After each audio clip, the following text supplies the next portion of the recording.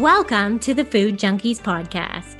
Here, we aim to provide you with the experience, strength, and hope of professionals actively working on the front lines in the field of food addiction. The purpose of our show is to educate you, the listener, and increase overall awareness about food addiction as a disease with abstinence as the solution. Here, we talk about all things recovery. Most importantly, how to thrive rather than just survive. So stay positive, make a change for yourself, tell others about your change, and hopefully the message will spread. Hey, Food Junkies listeners, Clarissa here, and have we got a podcast for you? Today, our guest is the fabulous Dr. Lisa Feldman Barrett. Dr. Barrett is among the top 1% of most cited scientists in the world for her revolutionary research in psychology and neuroscience. She is a university distinguished professor of psychology at Northeastern University.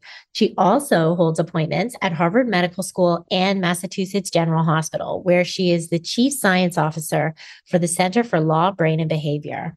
In addition to the books, 7.5 Lessons About the Brain and How Emotions Are Made, Dr. Barrett has published over 275 peer-reviewed scientific papers appearing in Science, Nature, Neuroscience, and other top journals in psychology and cognitive neuroscience, as well as 6 academic volumes published by Guilford Press. She writes regularly about science in the popular press, including New York Times, Guardian, Scientific American, BBC Science, Focus, and Time magazine. She also has a popular TED Talk, which we've linked in her bio, that has been viewed over 6.5 million times. Dr. Barrett received a National Institutes of Health Directors Pioneer Award for her revolutionary research on emotion in the brain. These are highly competitive, multi-million-dollar awards that are given only to scientists of exceptional creativity who are expected to transform biomedical and behavioral research. Among her many accomplishments, Dr. Barrett has testified before Congress, presented her research to the FBI, consulted to the National Cancer Institute, and been a featured guest on public television and podcasts worldwide. She recently did a 2-hour podcast with Andrew Huberman, which is definitely worth checking out. She was president of the Association for Psychological Science in 2019 to 2020 and co-founded the Society for Effective Science. She is also an elected fellow of the American Academy of Arts and Sciences and the Royal Society of Canada. This is a fabulous episode. We're so interested in your feedback. Thanks for listening. Thank you, Lisa, so much for being here. We really love our audience to get to know our guests so that they can connect with them. So would you mind sharing kind of your personal and professional story about how you became the person who would teach the world how emotions are really made? And were there any aha moments along the way? Oh, for sure. There are always aha moments. And it's always really interesting to hear scientists tell you about their aha moments, like, as if they were, there was a moment of epiphany when everything made sense. I don't have one of those. What I have more is a series of really confusing moments where I had to think a lot and learn a whole bunch of new stuff to try to sort of sort things out. So for me, it's been a 30-year journey, really. And I guess what I would say is that probably there are 2 things that make me sort of suited to this sort of journey, or maybe that led me into this journey. And one is that I'm really, really curious, maybe too curious, sometimes curiosity kills the cat, right? So maybe a little too curious sometimes, but I kind of don't take other people's word for it, I guess is it never worked for me when my parents would say, because I told you so, that's just never going to work. And it doesn't work when very famous scientists tell me that either. So I'm really data driven, I guess. Usually I don't want people to tell me that they think I'm right. If they think I'm wrong, I want them to tell me why, and I want them to give me evidence that I can go read myself, So I think that's one thing. And I think the other is that I actually have come to the conclusion that I probably approach science the way you approach your clients, meaning that I was very, very fortunate to be trained as a clinician at a time when there was hour for hour supervision. So for every hour that I saw a client, I had to sit for at least an hour with a supervisor going out nitpicking every tiny little thing I said and what the reactions were of the client. But what I learned from that was really invaluable. I'm very grateful for those experiences, as painful as they were. But what I learned is that oftentimes people lie to themselves in your presence, right? They're not really lying to you. They're lying to themselves. And for me, what happened was that when I was a graduate student training to be a clinician, and I actually thought I would be a clinician. I actually thought I would be a therapist. That was my goal, not to be a scientist, really. I was doing research for my PhD, and I noticed that measures of emotion weren't performing the way they were supposed to. I wasn't that interested in emotion. I was interested in something else, but the measures weren't performing the way that I expected them to.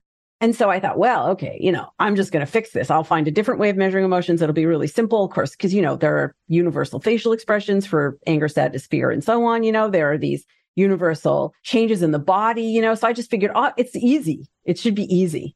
Well, and so here we are 30 years later. But here's what I noticed. I noticed that I would go to the literature and I would read the introduction of a paper and I'd read the discussion section of the paper, and it would say the same thing as the stuff that I had learned in textbooks.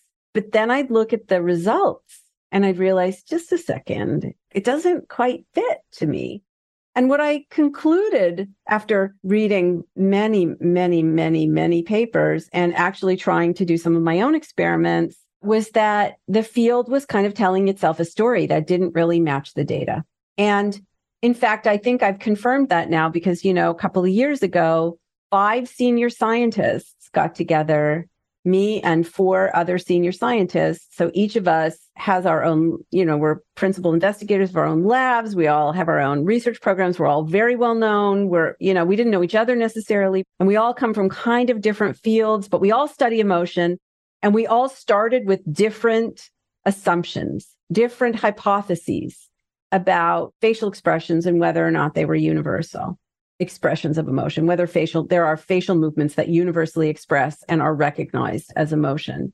And we read 1,000 papers, and we actually believed we would not come to consensus because nobody has come to consensus on this question for more than a century. But to our surprise, we actually did come to consensus. And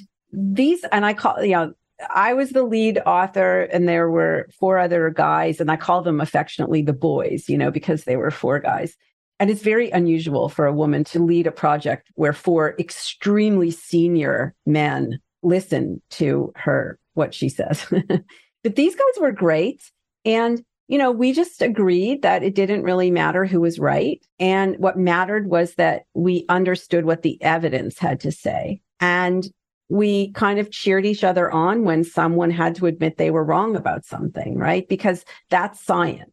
And we all came to the same conclusion that, it's a stereotype to say that there are these universal facial expressions. There aren't universal. I mean, people express emotion with lots of different movements, right? So they'll express anger, they scowl in anger in Western cultures and in Eastern cultures that have exposure to Western cultures. People scowl when they're angry more than chance, about 35% of the time. That means 65% of the time they're doing something else with their face that's meaningful to express anger. And about half the time when people scowl, they're not angry. They're expressing something else. And it's also the case that not all facial movements are facial expressions. Sometimes they're just movements, sometimes a cigar is just a cigar, right? And so you're not reading emotion in people, you're guessing based on a lifetime of learning in your culture. So these are just some of the, conclusions that we came to after reading, literally more than 1,000 papers. And I guess my point here is that when scientists, regardless of their beliefs, their priors, when they confront the mountains of evidence, they come to the conclusion that there's something much more interesting going on here than just, there are these programs that are pre-wired into, our brains or whatever. That's a fiction. That's just not how it works. And so it's incumbent upon us to figure out how it does work. So let's just dive right in here. Let's talk about what you guys found or discovered, what the more interesting thing was, which I think we're going to get to at some point. Can you tell us how emotions are made if they aren't just simply triggered reactions? If there is no universal expression for these, for happy, mad, sad, angry, whatever, can you kind of explain where they come from? Well, I can explain to the best of my current knowledge, right? So, I mean, everything in science is provisional. And I think this is important for everyone to know, right? So, what I'm about to say is probably more right than the idea that you've got these circuits that just get triggered but hopefully science will progress and there'll be revisions and, we'll understand more and more. So, what I'm going to tell you is my best understanding based on the evidence that exists currently today. Okay. So that's my caveat in all of this. But very little of what you experience in life is a triggered reaction. So it feels that way to us. It feels that way to me. I have a better understanding of how the brain works than I did 20 years ago, and it still feels that way to me. But if there's one thing to know about your brain is that it is a master of deception. It doesn't reveal how it works by just looking at its products, right? So to us, it feels like shit happens in the world. We react to it. And then those reactions, they can feel bad. They can feel good. They can get us into trouble. They can, that's not really what's happening, right? What's really happening is that your brain is predicting. And that means your brain is literally starting to prepare your actions and your experience in advance as a guess of what's going to happen in a moment from now. So if we were to stop time right now, your brain is asking itself, figuratively speaking, the last time I was in this state where I saw and heard these things and felt these things, right? What happened next? And it's literally remembering. I mean, you don't have the experience of remembering, but it's like reinstating or reassembling signal patterns to prepare for what it expects is going to happen in a minute from now. And these prediction signals are a re-establishment of the past. So who you are in a moment from now is very much determined by everything you've experienced up to that point. Sometimes scientists will say, when they're describing how the brain predicts, they'll say the brain runs a model of the world. Your brain is running a model of the world. Your brain has wired itself to the world. But your brain doesn't really run a model of the world. It runs a model of its own body, of the sensory surfaces of your body. So the signals that hit your retina, the signals that hit your cochlea, the signals that come from inside your body. Your brain is running a model of your body. It's wired itself to its surroundings, which it only knows through the sensory surfaces of your body.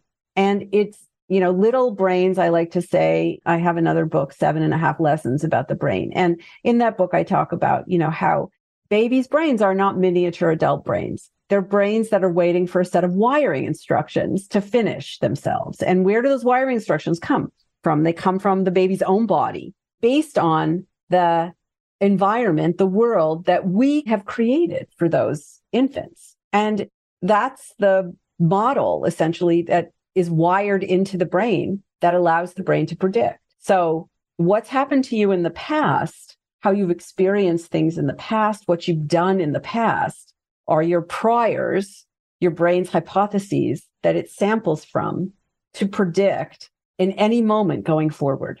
And if you understand that and you understand how that works, generally speaking, that's really powerful knowledge in order, if you want to change who you're going to be in the future. So then with that in mind, can we run through a scenario of, an instance of emotion? And obviously I've listened to all your podcasts and read your book and know that it makes sense that, when I'm physiologically feeling a certain way, at some point that reality was presented to me by my parents as you're sad. So even if we pick sadness, right? Sure. So can you explain how like an instance of sadness actually happens and then maybe how it can relate to our thoughts, feelings, and decisions? Sure.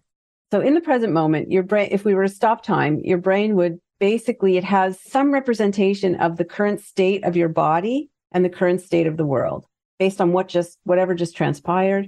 Now it's going to predict what's going to happen next. Well, let's say that you are metabolically depleted. Okay. Let's say you didn't sleep very well last night, or you haven't had enough water to drink today. You're a little dehydrated, or you've been eating pseudo food, like potato chips or, snack foods or whatever, not healthful food. Okay. So for whatever reason, or it could be that you have, a metabolic problem in your body. Could be that you have some mitochondrial problem, or it could be that, you are chronically stressed, which means all stress means that the brain is predicting that there needs to be a big metabolic outlay. You have to do something that's going to cost a lot, learn something, deal with uncertainty, move your body in some way. And the brain is preparing for that. Okay, that's stress, basically. And if that happens a lot to you, that's chronic stress, right? So if you live in an environment full of uncertainty, that's stressful because uncertainty is metabolically expensive. So you're just draining basically your metabolic budget constantly, and then you have to try to constantly replenish it. And there's only so much you can do. Whatever the reason is, you're low on fuel. Okay. Now the brain's going to ask itself, okay, well, the last time I was in a situation like this, what did I do next? What did I see next? What did I feel next? Now, in our culture, when someone is tired, when someone feels overwhelmed, like they can't, they cry, or they curl up in a ball, or they just lie down and pull a blanket over their head, or there's just too much going on for them to metabolically manage. We call that sadness. And for little kids, we sometimes will label things for them, like in a storybook. Oh, Bobby is feeling sad. Oh, Susie's feeling sad. Or, oh, sweetie, don't feel sad. We sort of say words, and words are invitations to learn categories so that we can say, okay, belongs to the category sadness. And so this is what sadness looks like. This is what sadness feels like. So the next time you feel this way, or you see something that's similar, your brain will be sampling past instances of sadness to make the current instance into sadness. Okay. To prepare an instance of sadness, to predict it. But we also learn without being supervised with words. Like we learn from movies, and we learn from books, and we learn from, now social media. We learn in all kinds of places about what sadness is. And so one possibility is that your brain is conjuring and it's preparing an instance of sadness because that's what happens.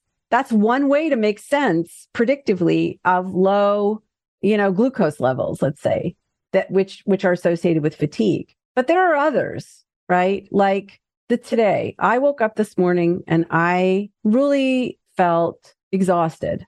Like I wasn't even out of bed yet. I'm sure people have this experience, where you wake up and you're like, your foot isn't even on the floor. And you're like, I just cannot even I just cannot drag my ass out of bed this morning, Even now, right? Even now, the first thing my brain conjures is, is this depression? I'm feeling like everything is wrong in my life. I'm not being facetious. I mean, like, there's that feeling of like the world is crushing in on you. There are 150 things that you would like to be different. It's going to be a very long, stressful day. But I catch myself and I say, this is going to be a challenging body budgeting day. This is going to be a day where my brain is going to have a lot of trouble keeping my metabolic budget balanced. So I'm going to have to do extra things today to make sure that I'm not miserable. Because when you feel miserable, it's easy to look around at the world and see all the things that are different from the way you want them to be, which just feeds your next set of predictions. Like what you focus on feeds your next set of predictions. And then poof, you're like down this trajectory, But instead, what I did was I made sure that I had a healthful breakfast. Plus, I also had a treat, because I just felt like I needed it. So I had a little bit of toast with peanut butter, which is, it's like in addition to my healthful breakfast. I was like, I just need to treat myself here because that's like one of my favorite things to have for breakfast. And I made sure that I got up out of my chair every hour for 5 minutes to walk around, to go outside. I made sure that, so I just make sure that I'm really hydrated, so I've got like hydration. I walk, but I was doing things, texting people occasionally like, hey, I'm just, I started baking bread for my neighbor because that's one of the things I do when I'm not feeling so great. I like bake something for someone down the street. You probably have your own menu of the things that you do, and you can help your clients come up with their own, tasting menu of things that they do. But the point is that I'm not going to let my sort of metabolic budget dip beyond where it is. Because if I do, that is the road to depression. That is the road to a depressive episode. And I don't want to go there, right? And what I'm trying to say here is that the immediacy of the feeling, like I grew up in the same culture as you, as probably many of your clients. And so I also learned what sadness is and what depression is. And those are my go-to, right? When I'm really jittery and things are really uncertain, my go-to story prediction is anxiety. But anxiety is a recipe, it's a prescription for avoiding things. And in uncertainty, often what you need to do is forage for information. It's to search for information to help reduce the uncertainty. That means that conjuring an episode of anxiety is not helpful. And so this is hard stuff, okay? It's hard stuff, but it's stuff you can practice, that you have to understand that your brain is constantly guessing. It's using past experience to guess. And those guesses are not just like, abstract thoughts. Those guesses are your brain is changing the control of your body. It's going to speed up your heart, slow down your heart, change your breathing. It's preparing skeletal-motor movements or to not move. And those give rise to the features of your experience. So predictions are real neural signals that are preparing your experience that will occur in a moment from now. And you can, with practice, retrain yourself to predict differently, just like any skill that you have. You can build a skill. It's hard at first. It's always harder. It's always harder than you want it to be. But everybody has a little bit more control than they think they do. It's just you need to prepare in advance by practicing, and then it's not as hard to take control in the moments that you need to. Hey, Food Junkies listeners. We're just going to take a quick break here to share with you something our team thinks could help benefit your recovery with food, body, or self. Thank you again for listening. In honor of the giving holiday season, Sweet Sobriety wanted to share our upcoming free 12-week Foundations module workshop starting Fridays, January 5th at 2:30 p.m.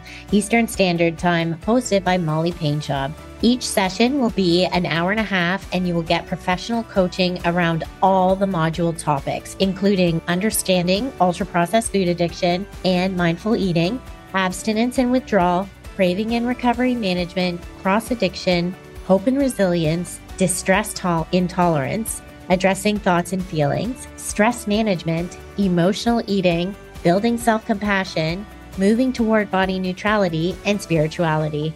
There are multiple videos, exercise, downloads, and personal writing reflections for each module. We walk you through the topics in the order they usually show up when we are treating food addiction with private clients we work with. We've jam-packed every module with the most current evidence-based best practices and the latest scientific information we have found in the field of food addiction and eating disorders. This workshop will be free of charge to anyone who purchases or has purchased our Foundations modules, which are based on our treatment audit paper published in Frontiers in Psychiatry. When you purchase the modules for $200 US, going up to $300 in the new year, you will have automatic access to them and will receive a Zoom link in January inviting you to our free workshop. If you miss the group or are working at that time, we will be recording them so you'll have access to them forever. This workshop includes lifetime access to the Foundation's modules, all future updates, and lifetime access to the workshop recordings for members who purchase the modules.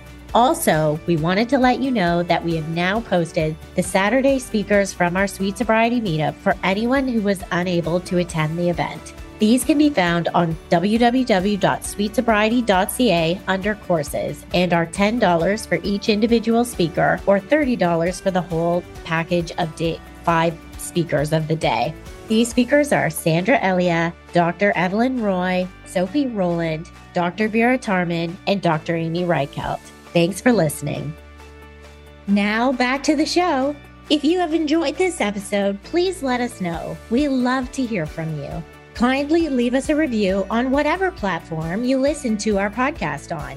We love getting feedback from our listeners. And we definitely want to talk to you more about how we can shift those predictions. But before we go there, as you were explaining, I started kind of putting some things together. So please correct me if I'm piecing this puzzle together all wrong. So Clarissa and I specifically work at the intersection of disordered eating and addiction. And we, right, so there's a lot of research, whether or not the literature is correct or not, that, adverse childhood experiences, trauma often plays into disordered eating, addiction, shame, all of those things. And then those individuals with the addiction, right, that they have higher instances of binge eating disorder, bulimia nervosa, anorexia nervosa, whatever it might be. So am I correct in putting this together that because of the chaos that these individuals maybe lived in, like the soup that their developing brain was waiting for the programming was chaotic, and if it's metabolically depleting or their body needs to budget in another way, is that potentially an explanation for the disordered eating? Oh, for sure. So here's the thing. There are a couple things to understand. First of all, little brains really do wire themselves to their world. What I mean by that is they wire themselves to their physical body, but also the world that's curated for them. And in an optimal situation, parents and caregivers constrain the world for their infant. And they're sampling the signals that are relevant and that are irrelevant. And they do that by keeping the environment fairly constrained. So, really they teach the child when to sleep and when to eat and when to, and they teach the child which signals are relevant and which are irrelevant, right? So if a siren goes by and I turn and look to the siren, my baby will turn and look to the siren, right? And if I ignore it, the baby will ignore it, right? So really what you're teaching your children, unbeknownst to you, is this signal or is this noise? Can you ignore this or do you have to pay attention to this? Now, let's say for whatever reason, that doesn't happen. So everything is potentially signal. That's bad. And it's bad because it's way too expensive. So metabolically, that's a disaster. Like it's really a drag. Okay. And it's even worse.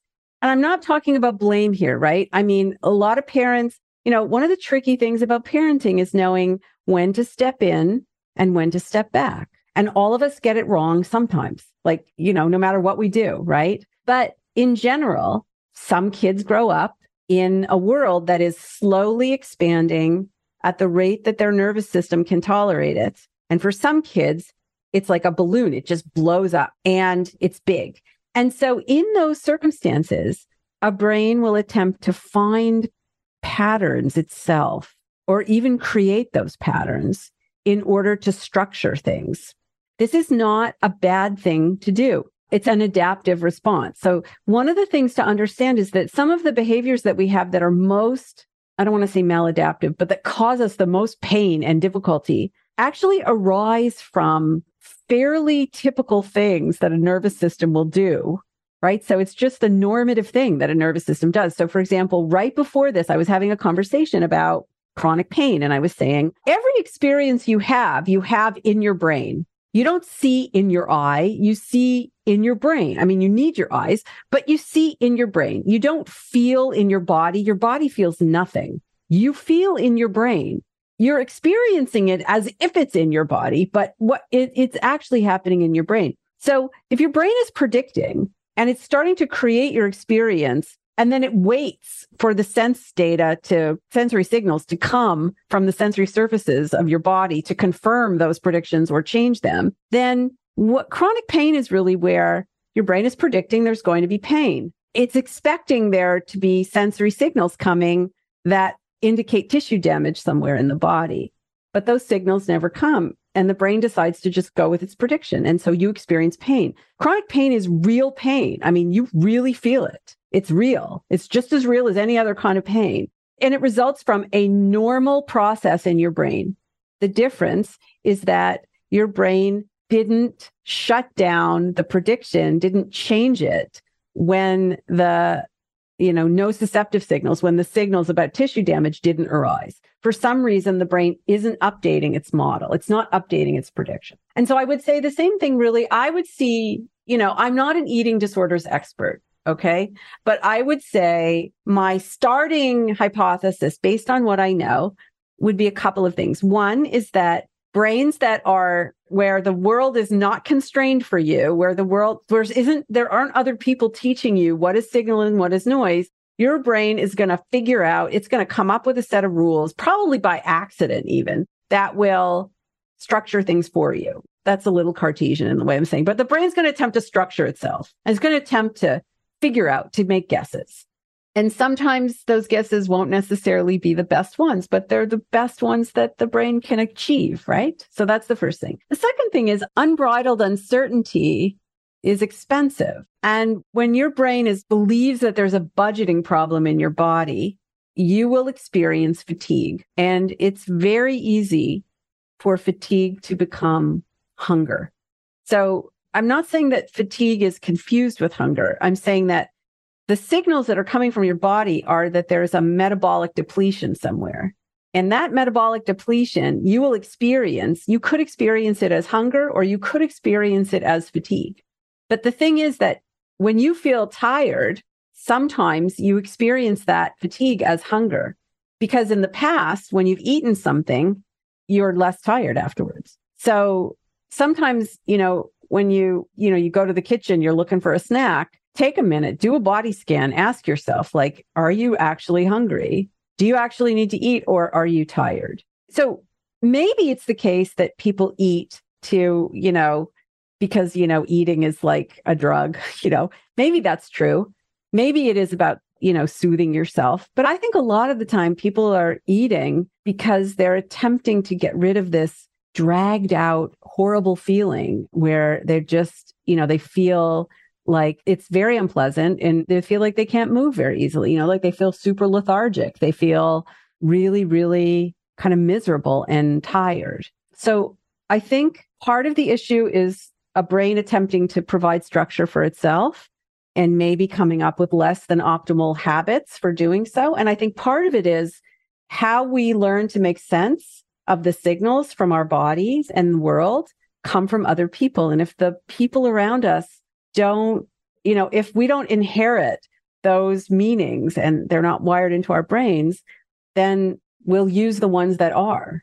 And those are two, I'm not saying that's the whole story, but I think that's part of the story. That would be my guess. Yeah, and it makes a lot of sense, I believe, in terms of some of the emotional eating research that we've read, where it's like you experience this physiological arousal, you don't know how to interpret it, so everything gets interpreted as hunger. And from what you're saying, in that state of constant stress, or we may refer to it as hypervigilance, is very metabolically expensive. That fatigue, we're going to be searching for something to make that fatigue less. Mm-hmm. And that makes sense that food would do that for us. Mm-hmm. So before you were mentioning about, being able to change our predictions. Mm-hmm. And I'm wondering if you could speak a little bit more about that, just in terms of if our brain is writing a story and making predictions about what's going to happen, how do we train our brain to make different predictions? Training your brain to make different predictions is like learning any skill. Practice, practice, practice, practice, practice. At first things are hard. They take a lot of energy. So it's kind of like, investing energy now for a, healthier, better you later. sort of like exercising, right? Who the hell likes to exercise? I know some people like to exercise. I personally, do you like to exercise? I hope my trainer's not listening to this, honestly, because it's okay, Michael. I love to exercise with you, but, maybe I'm at the point now where sometimes I look forward to it, but I know that I'm going to feel better at the end. And I know that in the long term, it's going to be better for me. So I have a routine and I do that routine religiously, despite the fact that I'm not loving it in the moment. You know what I mean? But here's the thing, actually, this is really interesting. So just as an aside, and then I'll get back to actually answering your question. There was for a long time, I really did not like the sensation of having my heart beating hard in my chest. Like I really didn't like it. It was uncomfortable. But I did manage to change my predictions about what that meant. And I did it by focusing in on the feeling. Instead of trying to distract myself away from it, I actually sort of took my spotlight of attention and I laser focused right on it. And an interesting thing happened, which I don't understand how it happened, but I don't think anyone understands how this happens, but it does happen where over time, it became pleasant. And now I actually try to cultivate that. It's a fine line, right? Like if I drive myself too hard in some, aerobic activity, I'll become nauseated from like all the lactic acid. So it's like a fine line. I've got to get to the point where I can feel my heart pounding in my chest, but I'm not really feeling it in my chest. I'm feeling it in my brain, but you know what I mean, but not too much, or, I risk having a unpleasant moment. And there are a lot of things like that. I mean, for example, for a long time, I was a coffee drinker. I was like a very, very dedicated coffee drinker. And the first couple times I had coffee, I had to have like a shit ton of sugar in my coffee. Like, it really did not taste very good. But over time, I stopped using sugar. And I, for years, did not, like now that I can't drink coffee anymore, really for a long time now. But oh my God, do I love the smell of it. I love the taste of it. So what happened? Something that became, so this is actually what's in psychology is called reversal learning. That something that's unpleasant becomes very pleasant, or something that's very pleasant can become very unpleasant. There are some theories about, some ideas about how that works. But the point, I think, for us here is to understand that it does work and it is possible. And that's important. Because what it means is that some of the things that you dread, some of the experiences that you dread, if you feel like you're more in control of them, they don't have to feel so bad. And partly how you become in control of them is you focus in on them. You don't distract yourself away from them, even if there's something that you don't like. So, for example, when I was recovering from surgery, I had back surgery. It was very serious back surgery. And one of the things I knew that I would have to do is in moments of great pain, really great pain, I would have to focus in on the pain, not distract myself away from it. And that reduces the intensity of the pain and makes it more manageable. And in fact, this is something that's used, mindfulness meditation is to focus in on sensations, is something that's used to reduce opioid dependence for people who experience chronic pain. And it works, right? If the data are to be believed. So how do you do it? Well, I think part of what you do is you prepare for the heat of the moment before the heat of the moment, right? Before the moment arises. So you start to prepare. You learn how to control your experience by focusing on, practicing what you're focusing on, in practicing how you're making meaning, learning new words, learning new concepts, learning to deploy those concepts very, very efficiently. So, for example, I give in How Emotions Are Made in the book is the experience of awe. So somebody down the hall from me, one of my good friends who studies positive emotions and how positive emotions are really good for you and they have all kinds of benefits. And I'm just like inherently skeptical person. So I'm like, yeah, okay. And also, I'm a bit of a curmudgeon. So I'm like, I don't know that I believe this, but okay, that's what the data shows. So I'm going to try it. So every day I took 5 minutes and I tried to cultivate a moment of awe. And I started with easy things like the sky, at night, the stars, the ocean, a beautiful park, easy things. And then I started challenging myself a little harder, so I'd do things that were harder. And eventually I got to things like an ugly weed poking its head through a broken sidewalk. And I would experience the breathlessness of awe, the expansiveness of awe at the power of nature to be unconstrained by humans' pathetic attempts to control it. And the interesting thing is that now I could be in the middle of the most stressful, event where something really stressful is happening, like in a meeting or preparing for surgery or, really stressful things. And I can, just by shifting my attention a little bit to something else in the room or an experience, or a sensation, I can, for a moment, experience awe. And the interesting thing about awe, at least for me, is that, and I think this is for most people, is that when you're experiencing a moment of awe, you are experiencing yourself as small and irrelevant relative to something that is much more expansive and much more important than you. And that gives your nervous system a break for a second. If you're small and insignificant, then your problems are small and insignificant just for a minute, and sometimes that's a really good thing.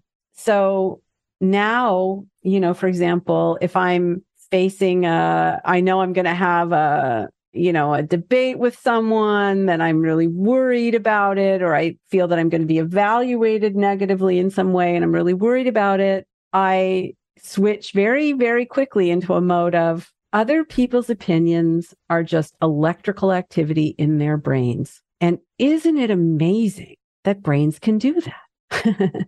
And then I have a minute, I got to have a minute of a break. I'm not saying that it's easy to cultivate for me now. It's not so easy to hold it, but that takes practice, right? And I can keep coming back to it. So there isn't one experience that I would say learn this experience and cultivate it for yourself. What I would do is I would, think about the ones that would be useful for you and then practice, because then you can, like for me, unpleasant high arousal states are no longer de facto anxiety. Sometimes they're states of uncertainty, right? In moments where I could just collapse under the weight of anxiety. Instead, I experience uncertainty. I'm not just like tricking yourself. You're not just rationalizing things. You're not just telling yourself, you are telling yourself a story, but everything you experience is telling yourself a story. So, you're really authentically experiencing something different. And that, I think, holds the key to having more control over your life. Yeah. As you were sharing, I keep thinking about, I literally have just gone through probably the toughest 12 months of my life that I can remember. My dad passed away a year ago, just a few days ago. I wrecked myself on my dirt bike and I'm recovering from ACL meniscus surgery. My stepdad was life flighted to the hospital in a coma with pneumonia. It was just like a few family members along the way passed away unexpectedly. Sorry. Tragic accidents. Oh yeah. But at the same, it's really interesting because while I experienced grief and like there would be these waves of it, I've kind of learned the skill along the way. I'm calling it a skill. I don't know, where like I've learned to like lean into the suck, right? Like it's this idea of like all life is suffering and it's just my job not to make it worse. And so I started a few years ago, probably in the last decade, like kind of playing this game with myself, almost like what is waiting for me today kind of deal. Like as soon as my feet hit the floor, what am I going to encounter? It's always framed as an adventure now instead of what terrible thing is going to happen. It's more like, oh yeah, well, what hurdle do I get to see if I can overcome today kind of deal. And as you were sharing, this idea of like changing those predictions or just predicting differently, I'm almost wondering if that's what I've done a bit. Yeah, exactly. Life. You're just your brain is just basically a brain is always talking to itself. That's what predictions are. It's talking to itself about what's likely going to happen next. And sometimes those predictions create our thoughts, and sometimes they create emotions, and sometimes it's the same process, but how we experience it, the features of experience are what vary from instance to instance. And that's exactly what you've done. And I think the thing is that every person, even the person who looks happiest and looks like they have no problems and have nothing to worry about, every person feels encumbered by something. And you often don't know what it is. And so you assume that somebody else doesn't have it as hard as you, but everybody has hurdles. Everybody has difficulties. If you looked at me, you wouldn't know that I have 3 chronic illnesses, but I do. And I have to manage them. And do I feel sorry for myself? Yeah, sometimes I do. And sometimes I let myself. I cultivate a space where I can do that. But that doesn't mean that I'm, free to give up. And, one of the things I said in my TED Talk, because it was really important, it's really important that people understand this, is that, when something bad happens to you in your life, everybody has bad things happen to them. And sometimes they're catastrophically bad things. You feel victimized twice, I think. The first time you feel victimized because something bad happened to you and it's not your fault. You didn't ask for it. And now you're left with all this shit that you've got to clean up. And it's not even your fault that you have this shit, but you have to clean it up, which is also really unfair. And it is really unfair. But the thing is, if you don't, who's gonna? This is the thing. If there are things that you need to change in your life, the fact that you have a little more control than you think you do means you also have a little more responsibility than you think you do. And that doesn't mean that you're culpable for what happened, but it does mean that you're responsible for cleaning up the shit. And the minute that you accept that, it's unfair, but if you don't do it, sometimes we're responsible for things because we're the only ones who can change those things. And once you accept that, then it feels a little freeing, You're buying yourself a little bit of freedom by accepting a little more responsibility for yourself. There's a Navy SEAL, Jocko Willink, and he wrote a book, Extreme Ownership. And he talks about this. He was part of the team that went in and they were the ones who found bin Laden. And right. And so he talks a lot about this idea of like mental toughness and extreme ownership. And I don't know that he has any research behind it, but it sounds like what you're saying really backs up this idea of like, when we own it, it actually makes it less painful. Just like when we focus on the pain, it makes it less painful. Mm-hmm, exactly. And, I would say a lot of the treatments that are around, for treating eating disorders, for treating addiction, for treating depression, anxiety, a lot of these treatments work, but they don't work for the reasons that people think they work. So I think a really good one is cognitive behavioral therapy. There's a lot of evidence that cognitive behavioral therapy works, but it's not working because if you think differently, then you feel differently. That's not how it works at all. First of all, it's not really about thinking, it's about doing. Okay. That's the first thing. It's like not in your head. It's actually, your predictions are preparing you to do something. And then the preparations to do actually is what constructs your experience. But if you're metabolically encumbered, for example, you're just going to feel like shit. And then your brain is going to attempt to predict and explain, why are you feeling like shit? So in a sense, it's really your feelings that are driving your thoughts, not the other way around. And your feelings in one moment are leading to predictions, right, that are creating your thoughts in the next moment, in a sense.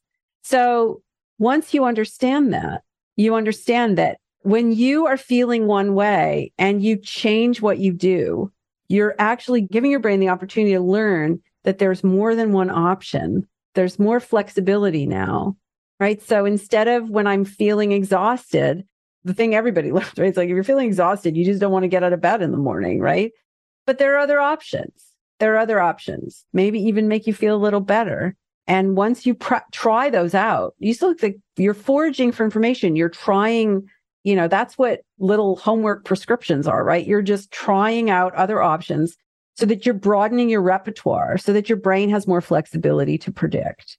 And then you can hone particular patterns by practicing them more and making them easier to predict or easier to implement. And the thing is that, it's just like driving, right? Like the more you practice something, the more automated it becomes.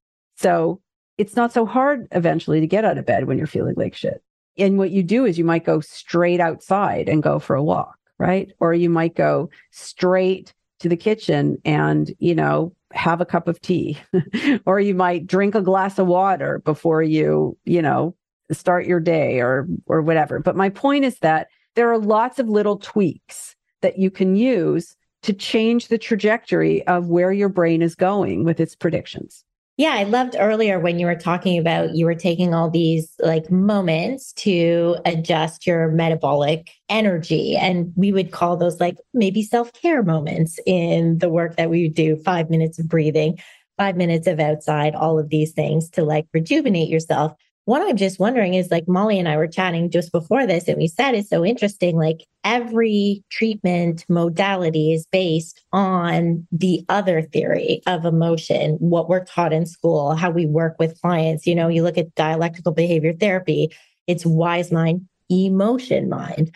Or, you know, somatic experiencing, right? Where you're tuning into body. But again, it's like these are all things interpreted by our brain. So, is there a treatment modality that suits best your theory of constructed emotions?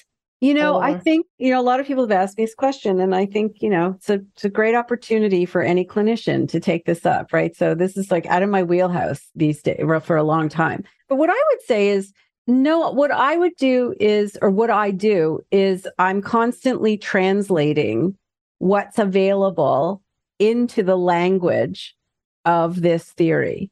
Because, like I said, trauma-informed care works not because you have a lizard brain that hijacks the rest of your brain when it's triggered, okay? Like, that's wrong. That's just wrong. And you know what? Your body doesn't keep the score, okay? Your brain keeps the score. Your body is the scorecard. But still, trauma-informed care works, but it doesn't work for the reasons that other people are claiming. So part of what I do and how emotions are made is talk a little bit about why I think they work, right? And then I think you can use those treatments a little better than you would otherwise. I think the thing to understand is that your predictions don't distort reality. They are your reality. If you didn't have predictions, you would be experientially blind to everything that happens in the world and in your own body. That means it would just be noise to you. Like, you don't have a reality without predictions. So predictions are not distorting reality, and then you have to, overcome that with, cognitive means or whatever. No, you have to change your predictions because that changes your reality, like really changes your reality for real. Amazing. Well, it has definitely been an eye-opening hour for me, and I'm sure for Clarissa too. And I just so appreciate the work that you've done. I had the opportunity to read your first book, but not your second book yet, though I am aware of it. In fact, I told Clarissa, I was like, oh my gosh, there's a second book. I don't know how I'm going to get through a second book in such a short amount of time, but it's definitely on my Libby list. So I'm going to get to read that soon. Thanks. So before you go, we always want to know what's next for you. And then we have a signature question. So what's next for you? Well, I'm doing a couple of things.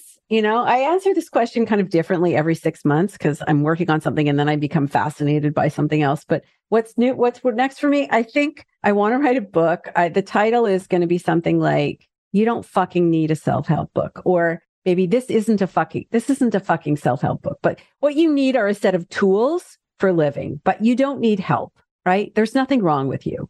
I mean, maybe you have some things you want to tweak. Maybe there are some things you're doing that are not productive, but you don't need help. You need tools. So I'm going to eventually do that. I don't know when. I also, though, I think tools come in interesting places. So that's how I think about science. That's really why I got into this business of communicating. I never wanted to be out of my lab. I'm really happy being a scientist in my lab. I never had any desire to communicate to the public. I didn't think I would be very good at it, and it wasn't really of interest to me. But I felt a calling to do it after realizing that it was a slow process for me, but I realized that people misunderstand the nature of emotion and that this causes unbelievable amounts of suffering. And sometimes people even lose their lives because they or someone who was treating them, making decisions about them, use the wrong theory. And that's not an exaggeration. That's actually true. So I think another place where there are tools, and this is going to sound, I'm going to use the P word now, which is philosophy. But philosophy, before science, philosophy was, a set of tools for living. And there are ways that we think about, for example, this idea that predictions don't bias they don't bias your view or distort your view of reality. They create your reality. This is a very profound idea. And if you really understand, some people are probably thinking, what the hell is she talking about? Like, you should, like everything is imaginary in your head. No, I'm not saying that at all. It makes me think of the allegory of the cave, right. But the allegory of the cave, it turns out, is the problem. I have to say, so the thing that, and we're talking about Plato's allegory here, but so that's my point. My point is that if I can get people to really understand this, like really understand it easily, and, it's just a couple of sentences, it can transform somebody's life. So I'm hoping that I might figure out how to do that. The thing I really want to do, other than my, this isn't a fucking self-help book, is I want to write books for kids. I think it would be really helpful if I could figure out a way. I already have a couple of ideas for kids' books, but if I could figure out a way to boil down some of these messages for little brains. I haven't quite figured out the best way. Some of these ideas are even so complicated that it's hard for adults to understand them, but that's something I'm going to be thinking about. Amazing. Well, I look forward to all of those books for sure. Okay, so before you go, we have a signature question. So for you, we would like to ask, if you could tell a younger version of yourself something about emotions, what would you say? I would say, well, to my professional self, I would say, don't worry. You will figure it out. You will, but you just have to keep being curious. And I would also say everyone's negative evaluation of you is just electrical activity in their head. It doesn't mean you're wrong. Like, have confidence in yourself. I think I would have very much appreciated that. But, one of my colleagues, when I started studying emotion, told me, I think you're going to revolutionize. He was a man, right? And up to this point, mostly only men were studying emotion. And he said, I think you're really going to revolutionize the field of emotion because you have them. Now, I'm not talking about all men, but this guy was pretty detached from his feelings. But I think that, I am the kind of person who, my husband has like a nervous system of Teflon, right? So he floats in a sea of tranquility. And I kind of thrash around, treading water, in a tumultuous sea, basically, of like storm. Like, that's my life. And I think I would have told myself that pay attention, because you never know what's going to give you the next best idea. Like, your own experience doesn't prove anything in science. It proves nothing. You can never use your own experience. Like, we've been talking here about anecdotes and things like that, right? But, every time I say to you, well, here's my best understanding, and then I give you an anecdote, really what I'm doing is I'm translating a set of empirical findings in studies that are peer-reviewed and published into, and, illustrating them with an anecdote. But I think we're sort of back to the beginning where we started, right? Which is like, where do ideas come from? And ideas don't come from the hand of God. It's not like God reaches down and touches your brain and then poof, you have an idea. You can have ideas. Ideas can come to you in the strangest places. And sometimes when you look at your own experiences carefully, now they're just ideas and they have to be tested. They have to be put through the rigors of empirical testing. But still, often in science, progress is not answering questions. It's asking better questions. Thank you so much, Lisa. I actually get my best ideas while working out, if that helps. There you go. There you go. You know what? My best ideas honestly come from 2 weeks a year. We go to the beach. My husband confiscates all of my electronics and locks them up. And wouldn't you know it, like, after my brain has unseized for about 2 days, I'm like, oh, I'm having all these ideas. And of course, there's nothing I can do about it because of all my electronics. I can just use the, you'd have to get out my papyrus. Yeah, my papyrus and my reed or whatever. Yeah. So awesome. Thank you so much for being here. My pleasure. Thanks for having me on your podcast. Great. Thanks. Thanks for joining us this week on Food Junkies, Recovery from Food Addiction. Make sure to join our Facebook group, Sugar Free for Life Support Group, I'm Sweet Enough. You can subscribe to our show in iTunes or Stitchers. That way you'll never miss an episode. While you're at it, if you found value in this show, we'd appreciate a rating on iTunes. Or if you'd simply tell a friend about the show, that would help us out too. Don't forget to pick up your copy of Dr. Tarman's book, Food Junkies, which is available on Amazon. If you have any additional questions, both Molly and Clarissa are food addiction professionals and work one-on-one with clients. You can find their websites and email addresses in the show notes. Be sure to tune in every Friday when our new episodes drop. As Vera loves to say, the power is ours.